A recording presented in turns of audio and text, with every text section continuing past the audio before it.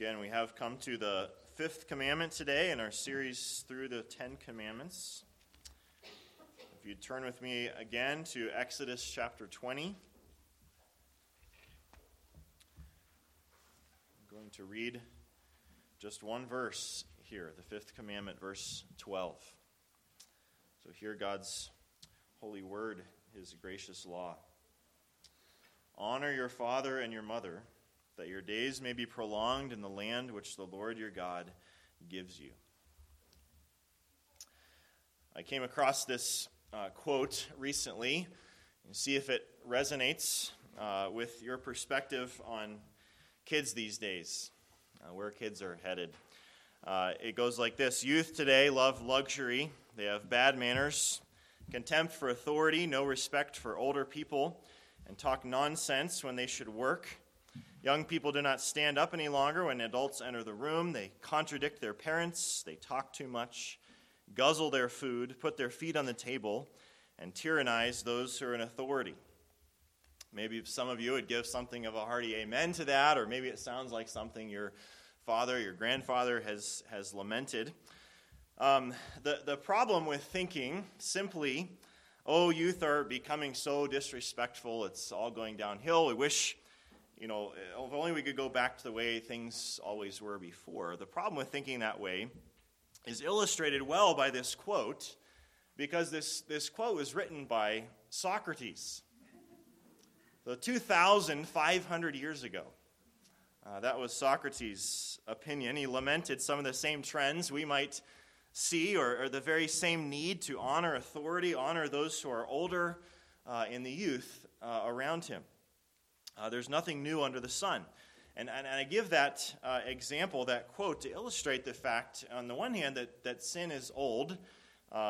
There's just as much need in Moses' day and Socrates' day as there is today for the Fifth Commandment. However, particular sins, trends in sin and what is good do go up and down through history and through society.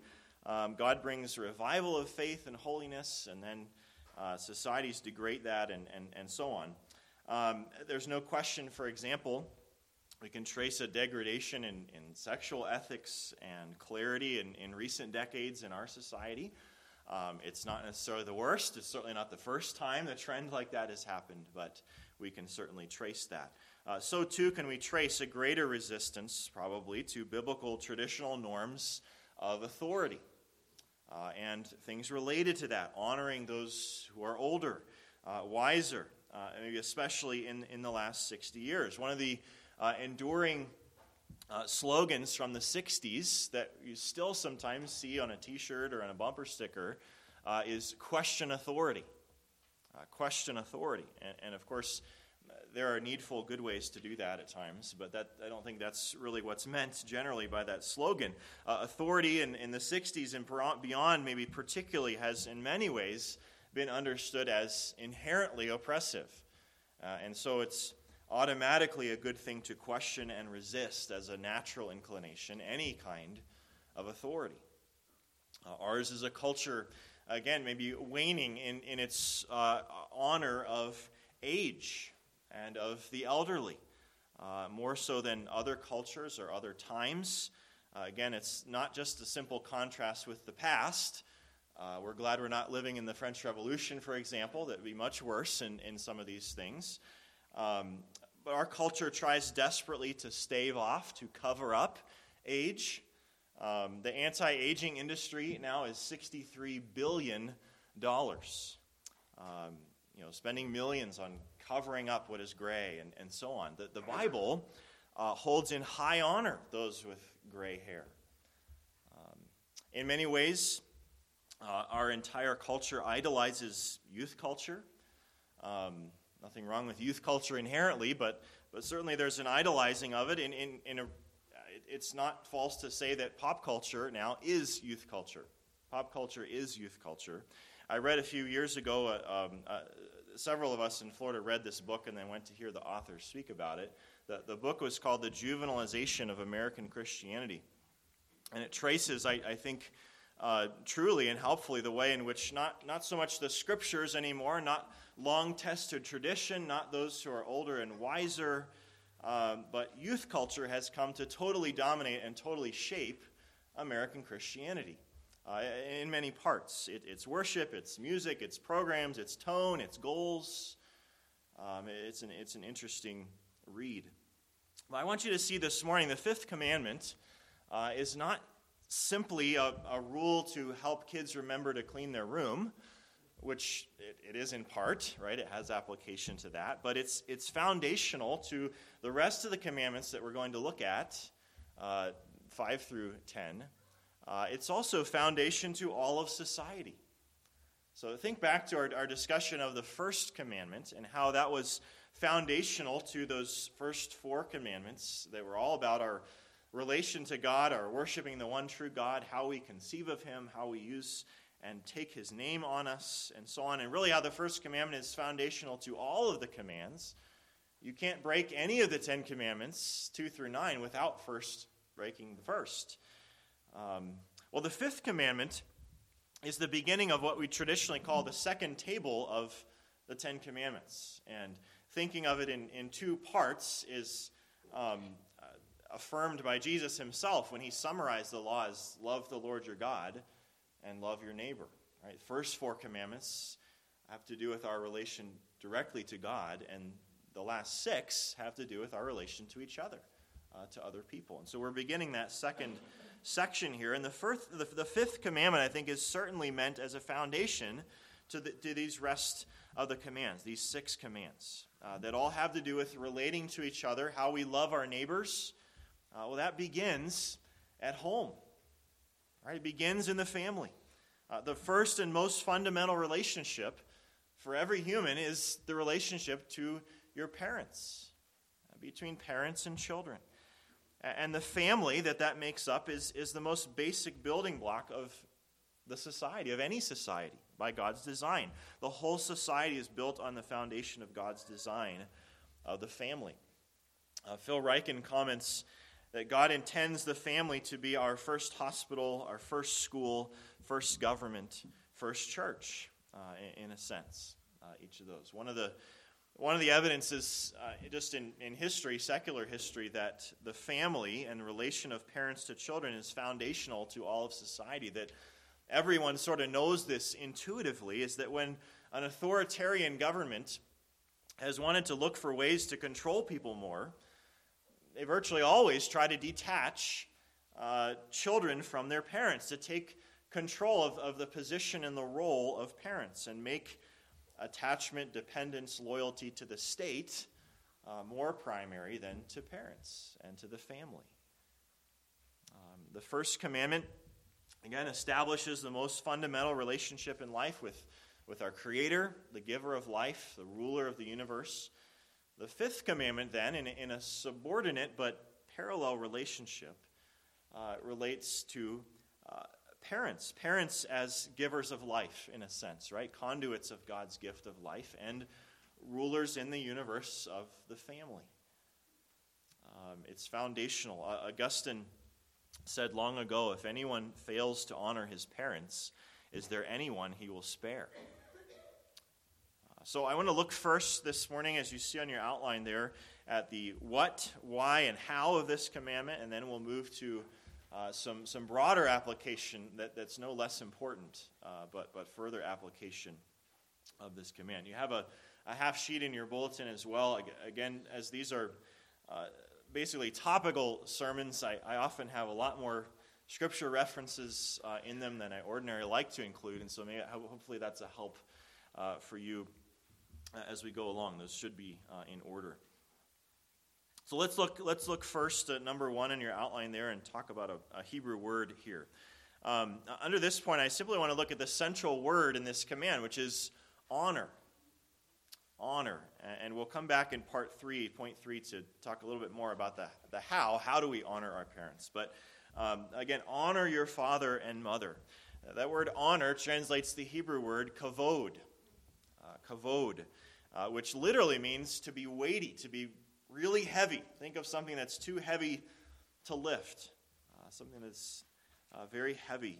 It's the same word in the Old Testament in our English Bibles behind when we read the word many times, glory. It's the word that's translated glory, as in the glory of God. It's the infinite weight, figuratively, the weight, the weightiness, the heaviness, the significance, the power of God, his glory. We give God kavod. There's variations of this word, simplifying it a little bit, but we give him kavod, weightiness, glory, because of his infinite and exclusive kavod, his glory, his weightiness. That's the first commandment. This word is also something of an antonym for a word we find in the third commandment. Remember the third commandment, not to take the Lord's name in vain, right? Empty. That's kind of the opposite of this word. And so in a parallel way, and because of how God has designed this world, we give kavod, weightiness, significance, honor to parents, and as we'll see, to others in authority over us. Ultimately, not just honoring them, but honoring God and the glory of God. The opposite of kavod, or giving honor, or giving glory, is to treat lightly, right? Not weighty, but to treat lightly, to dishonor. In the Bible, this matter of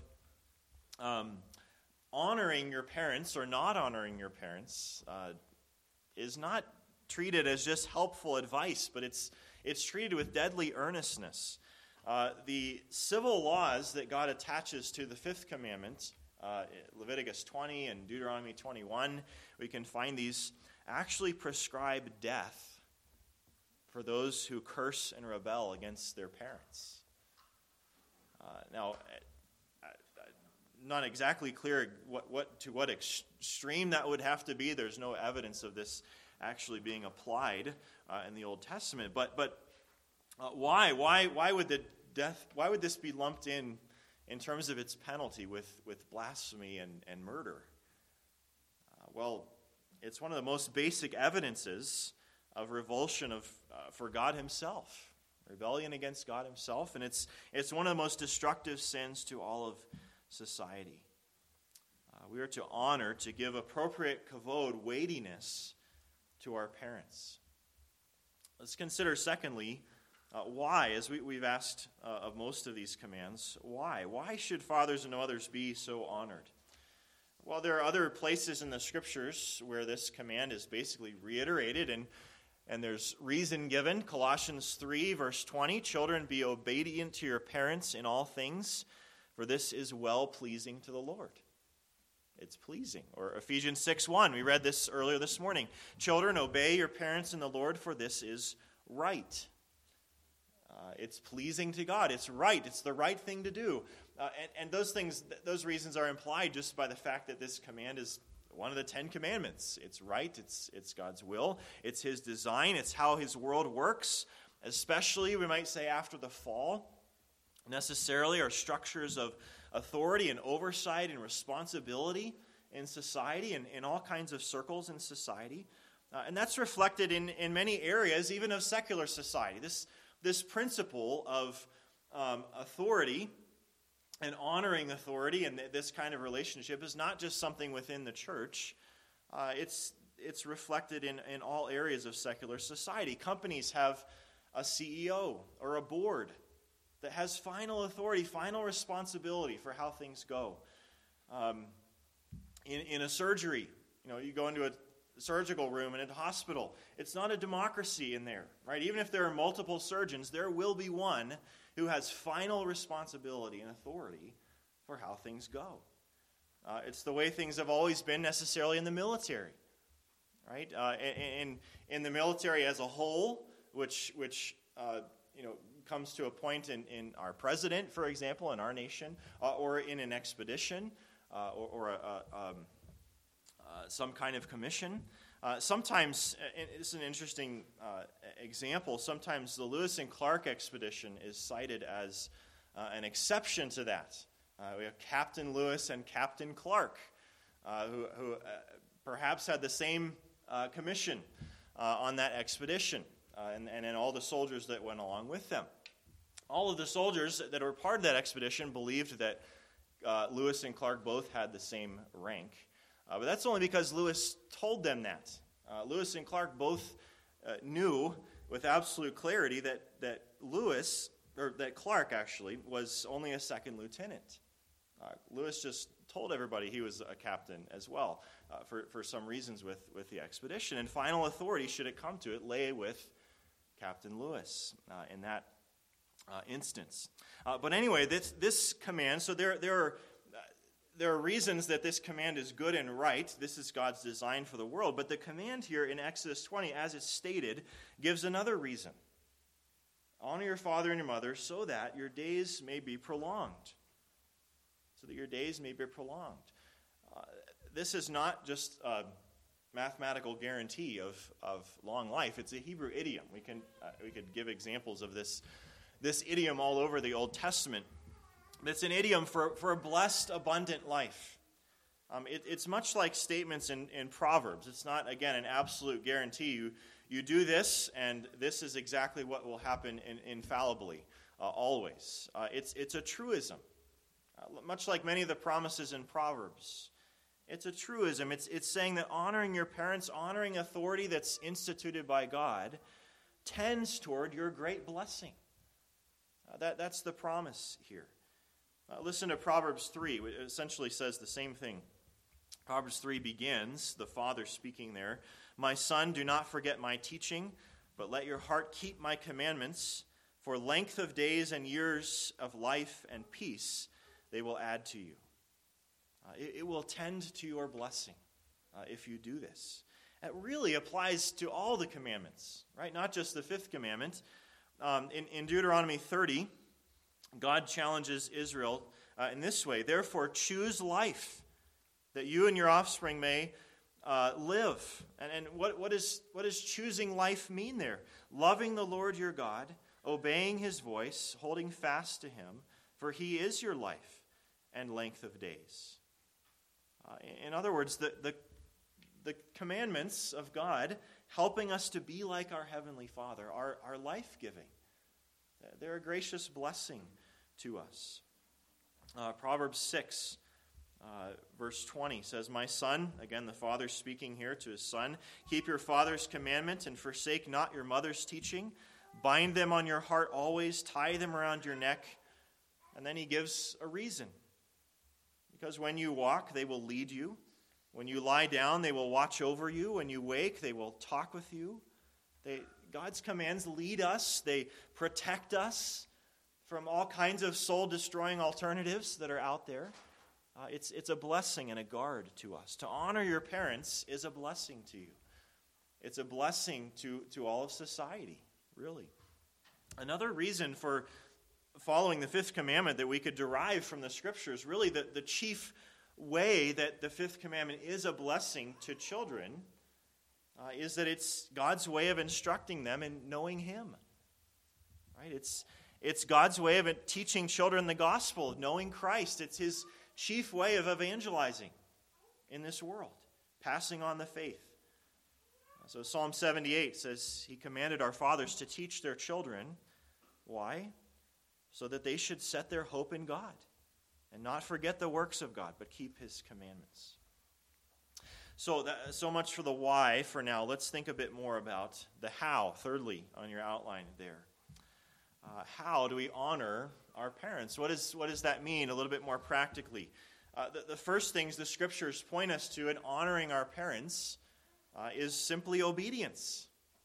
Obeying them, doing what they say, following how they're leading us. What does biblical obedience look like? Well, biblical obedience, we read some of it in Ephesians 5 earlier, particularly in the instructions to slaves with their masters. It's willing. It's not begrudging. It's willing. Even joyful, we could summarize the biblical teaching. So kids, you should practice saying, "Yes, Mom," and "Okay, Dad," right? Even with a smile. What else does... I've been waiting for this sermon for a long time. Right? What else does biblical obedience look like? Obeying your parents the first time. right? Immediately.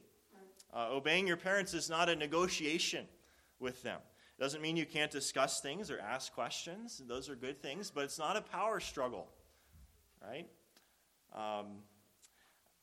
Honoring your parents, so it's interesting, the Fifth Commandment doesn't say, obey your parents, obey your father and mother. It gives a broader word, right? And so it's much more than just obeying. Honoring your parents goes beyond that. It's even if you're obeying them willingly and diligently, it's more than that. Looking for ways to honor them, to honor their sacrificial responsibility for you, their care of you. Going beyond what's just asked of you.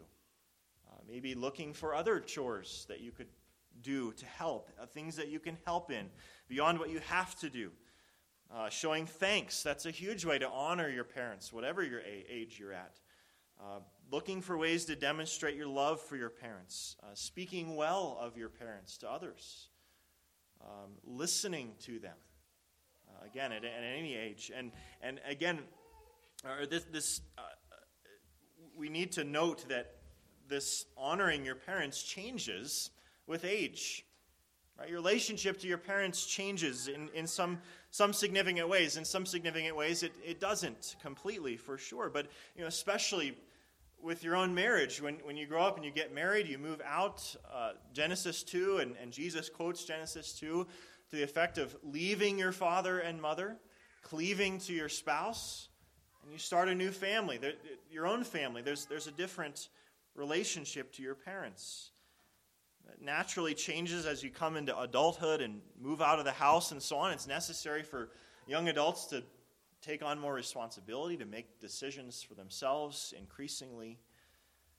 But the Fifth Commandment remains in force.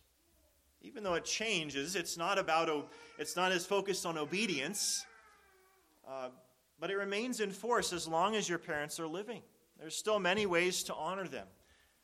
And again, the Bible speaks over and over again to honoring those who are older, especially your parents. Proverbs 23:22 says, "Do not despise your mother when she is old."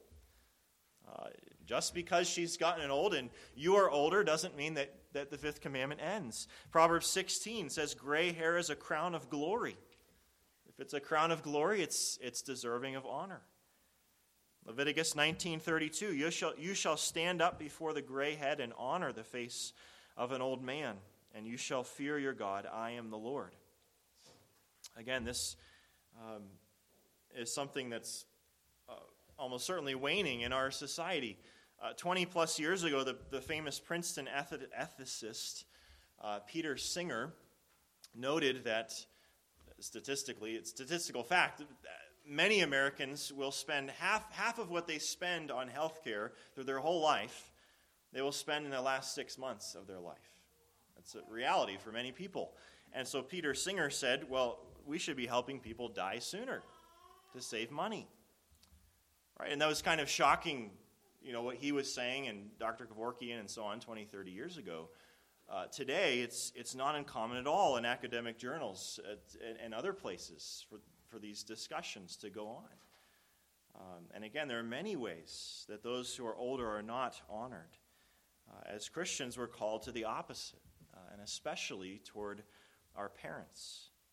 Jesus brings up the Fifth Commandment in the Gospels in challenging, rebuking the Pharisees for trying to avoid caring for aging parents, basically. I remember that passage. And there are many opportunities for that as parents age. Let's, fourthly, on your outline, consider some further applications. As with all the commands, again, we understand, and Jesus teaching in the Sermon on the Mount maybe most explicitly makes this very clear. We're to think of the commands as a whole category of obedience, a category of what is wrong and what is good and right. And the whole Scriptures point us to that. There are many other things outside of just parents and children that the Fifth Commandment points us to. Basically, any relationship of proper authority. So bosses or elected rulers or elders, or there's lots of spheres for this. Before we touch on some of those briefly, the Fifth Commandment implies also it's opposite in a sense. It implies that those who are in authority, who have some responsibility and authority, ought to honor that relationship as well. Not just those who are under the authority.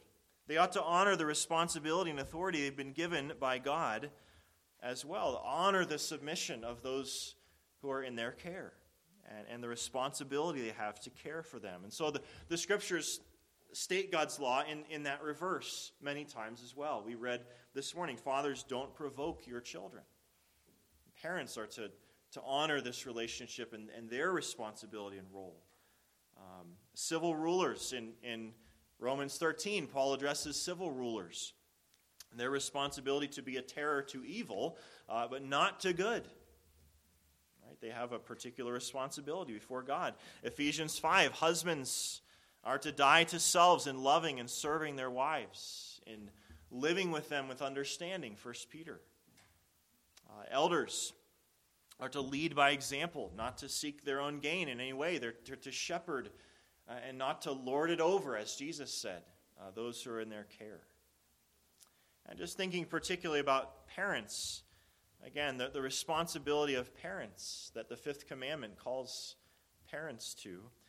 Here's how, again, Phil Ryken summarizes this. We are called to pray for them, for children, to encourage them, to counsel them, to protect them, and provide for their daily needs. We're called to set a godly example, for though children don't always listen to their parents, they never fail to imitate them. We are called to educate them, preparing them for their life's calling, including marriage and parenting. Most important of all, if children are commanded to listen to their parents, we are commanded to teach them from the Scriptures and lead them in the worship of God.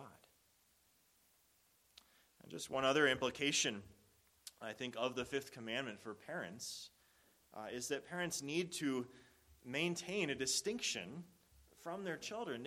You need to maintain the authority that God has given to you within the home. Of course, with sacrificial love and care and so on. But you don't serve your children well by trying to be their peers or their buddy. You don't serve them well by making obedience a matter of negotiation. The goal is not that you would make your kids like you or be their friend primarily, right? But think of all the relationships the Fifth Commandment addresses by God's design.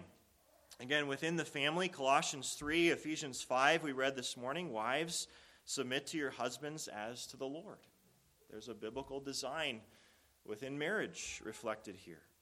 Within the church, members of the church are to submit to Jesus by submitting to the shepherding oversight and authority of the elders. One place that's addressed is Hebrews 13. Obey your leaders and submit to them, for they are keeping watch over your souls as those who will have to give an account. Repeatedly in the New Testament, we're called to give this honor and submission to government, to civil government. Romans 13, Paul says, let every person be subject to the governing authorities. For there is no authority except from God, and those that exist have been instituted by God. Therefore, whoever resists the authorities resists what God has appointed. And then Peter in 1 Peter chapter 2, similarly says, be subject for the Lord's sake to every human institution, whether it be to the emperor as supreme, or to governors as sent by him to punish those who do evil and praise those who do good. Honor everyone. Love the brotherhood, fear God, honor the emperor. What does that mean for our relationship to civil government? Well, it means certainly obeying laws. But Peter especially uses more words than just obeying. We're to honor. We're to give honor to those who are in authority over us. We give kavod to the office that God has given, even if we don't like or disagree with the person. I'll come back to that. But we give honor to the office that God has given to president, to king, to city council, to county commissioner, whoever it is. Two more things that I want to note under this point. One, what does not limit this command? And then secondly, what does limit this command in a sense? So first, what does not limit this command?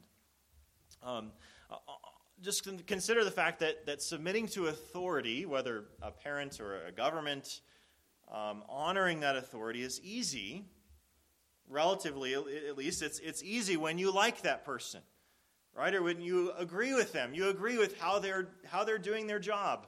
Maybe you voted for that person, or you would do it the same way. It's much easier. But that does not limit this command. Honor and submission are especially meaningful, and in some sense you could say they are honor and submission only when it's hard, when you do not agree, when you would not do it the way that it's being done. Parents, elders, judges, lawmakers may and do act foolishly and selfishly, harshly. But we are salt and light in this world by honoring God and always honoring them. Doesn't mean that we can't disagree. There aren't ways to do that. But we always owe honor. Consider what does limit this command in a sense, though. If there's ever conflict between what God requires of you and what a human authority requires of you, a government or a parent or anyone, you must disobey. You are required to disobey your human authority and obey God alone. There are biblical examples of that. Daniel, Shadrach, Meshach, and Abednego, Peter and the apostles brought in before the authorities, the civil authorities, and commanded not to preach in Jesus' name anymore, and they go out and start doing it right away again. We must obey God rather than men. Jonathan, disobeying his father Saul to protect David's life. This topic, this discussion includes and relates also to abuse, a difficult topic. The application of it is often tricky, difficult, but submission to authority does not mean within the family that a wife or a child, for example, cannot seek safety from physical abuse. That submission somehow requires that they not do that. They ought to seek safety. That can be ground for divorce, even biblically, I believe.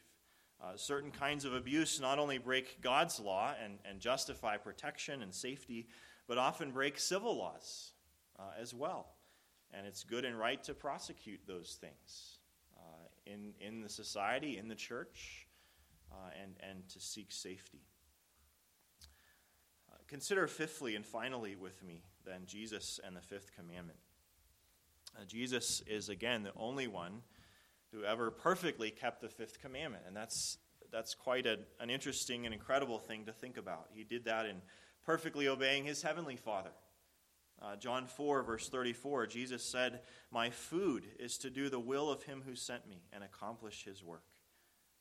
Think about why Jesus might have used that metaphor. His food, his very life, is to do the will of his Father. John 14, he said, "I do as the Father has commanded me, so that the world may know that I love the Father."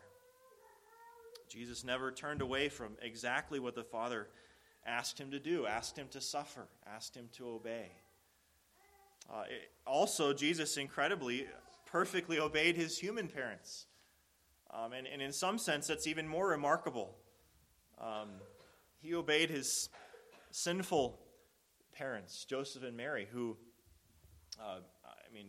we don't have any reason to think they weren't generally good human parents, but certainly parented him with selfish motives at times, with foolish advice at times, with harshness.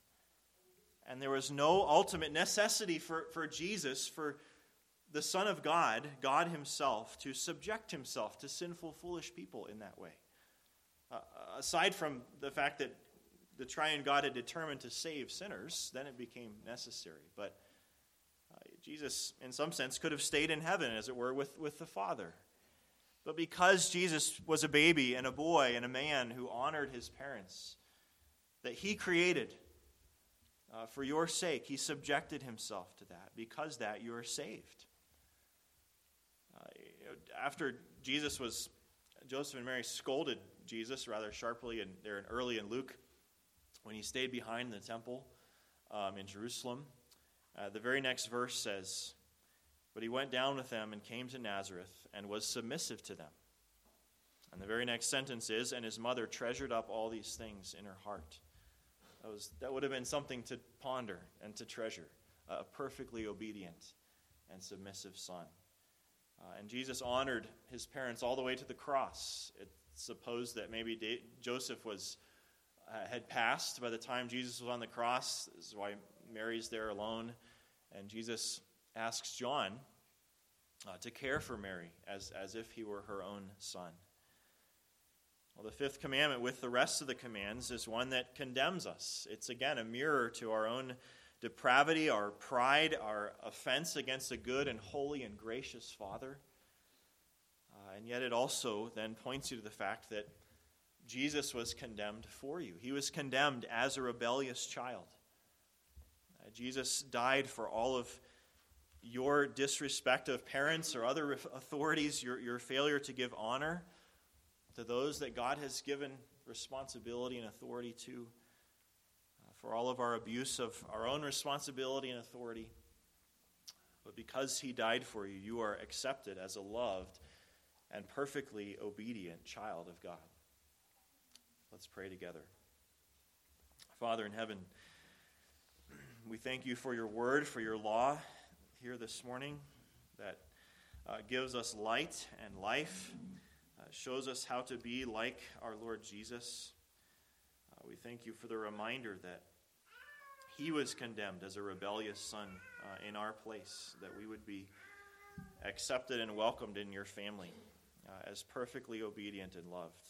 I pray that we would live in light of that gospel truth as we seek to honor parents and all the relationships that you've put us in for your glory. And we pray that in Christ's name. Amen.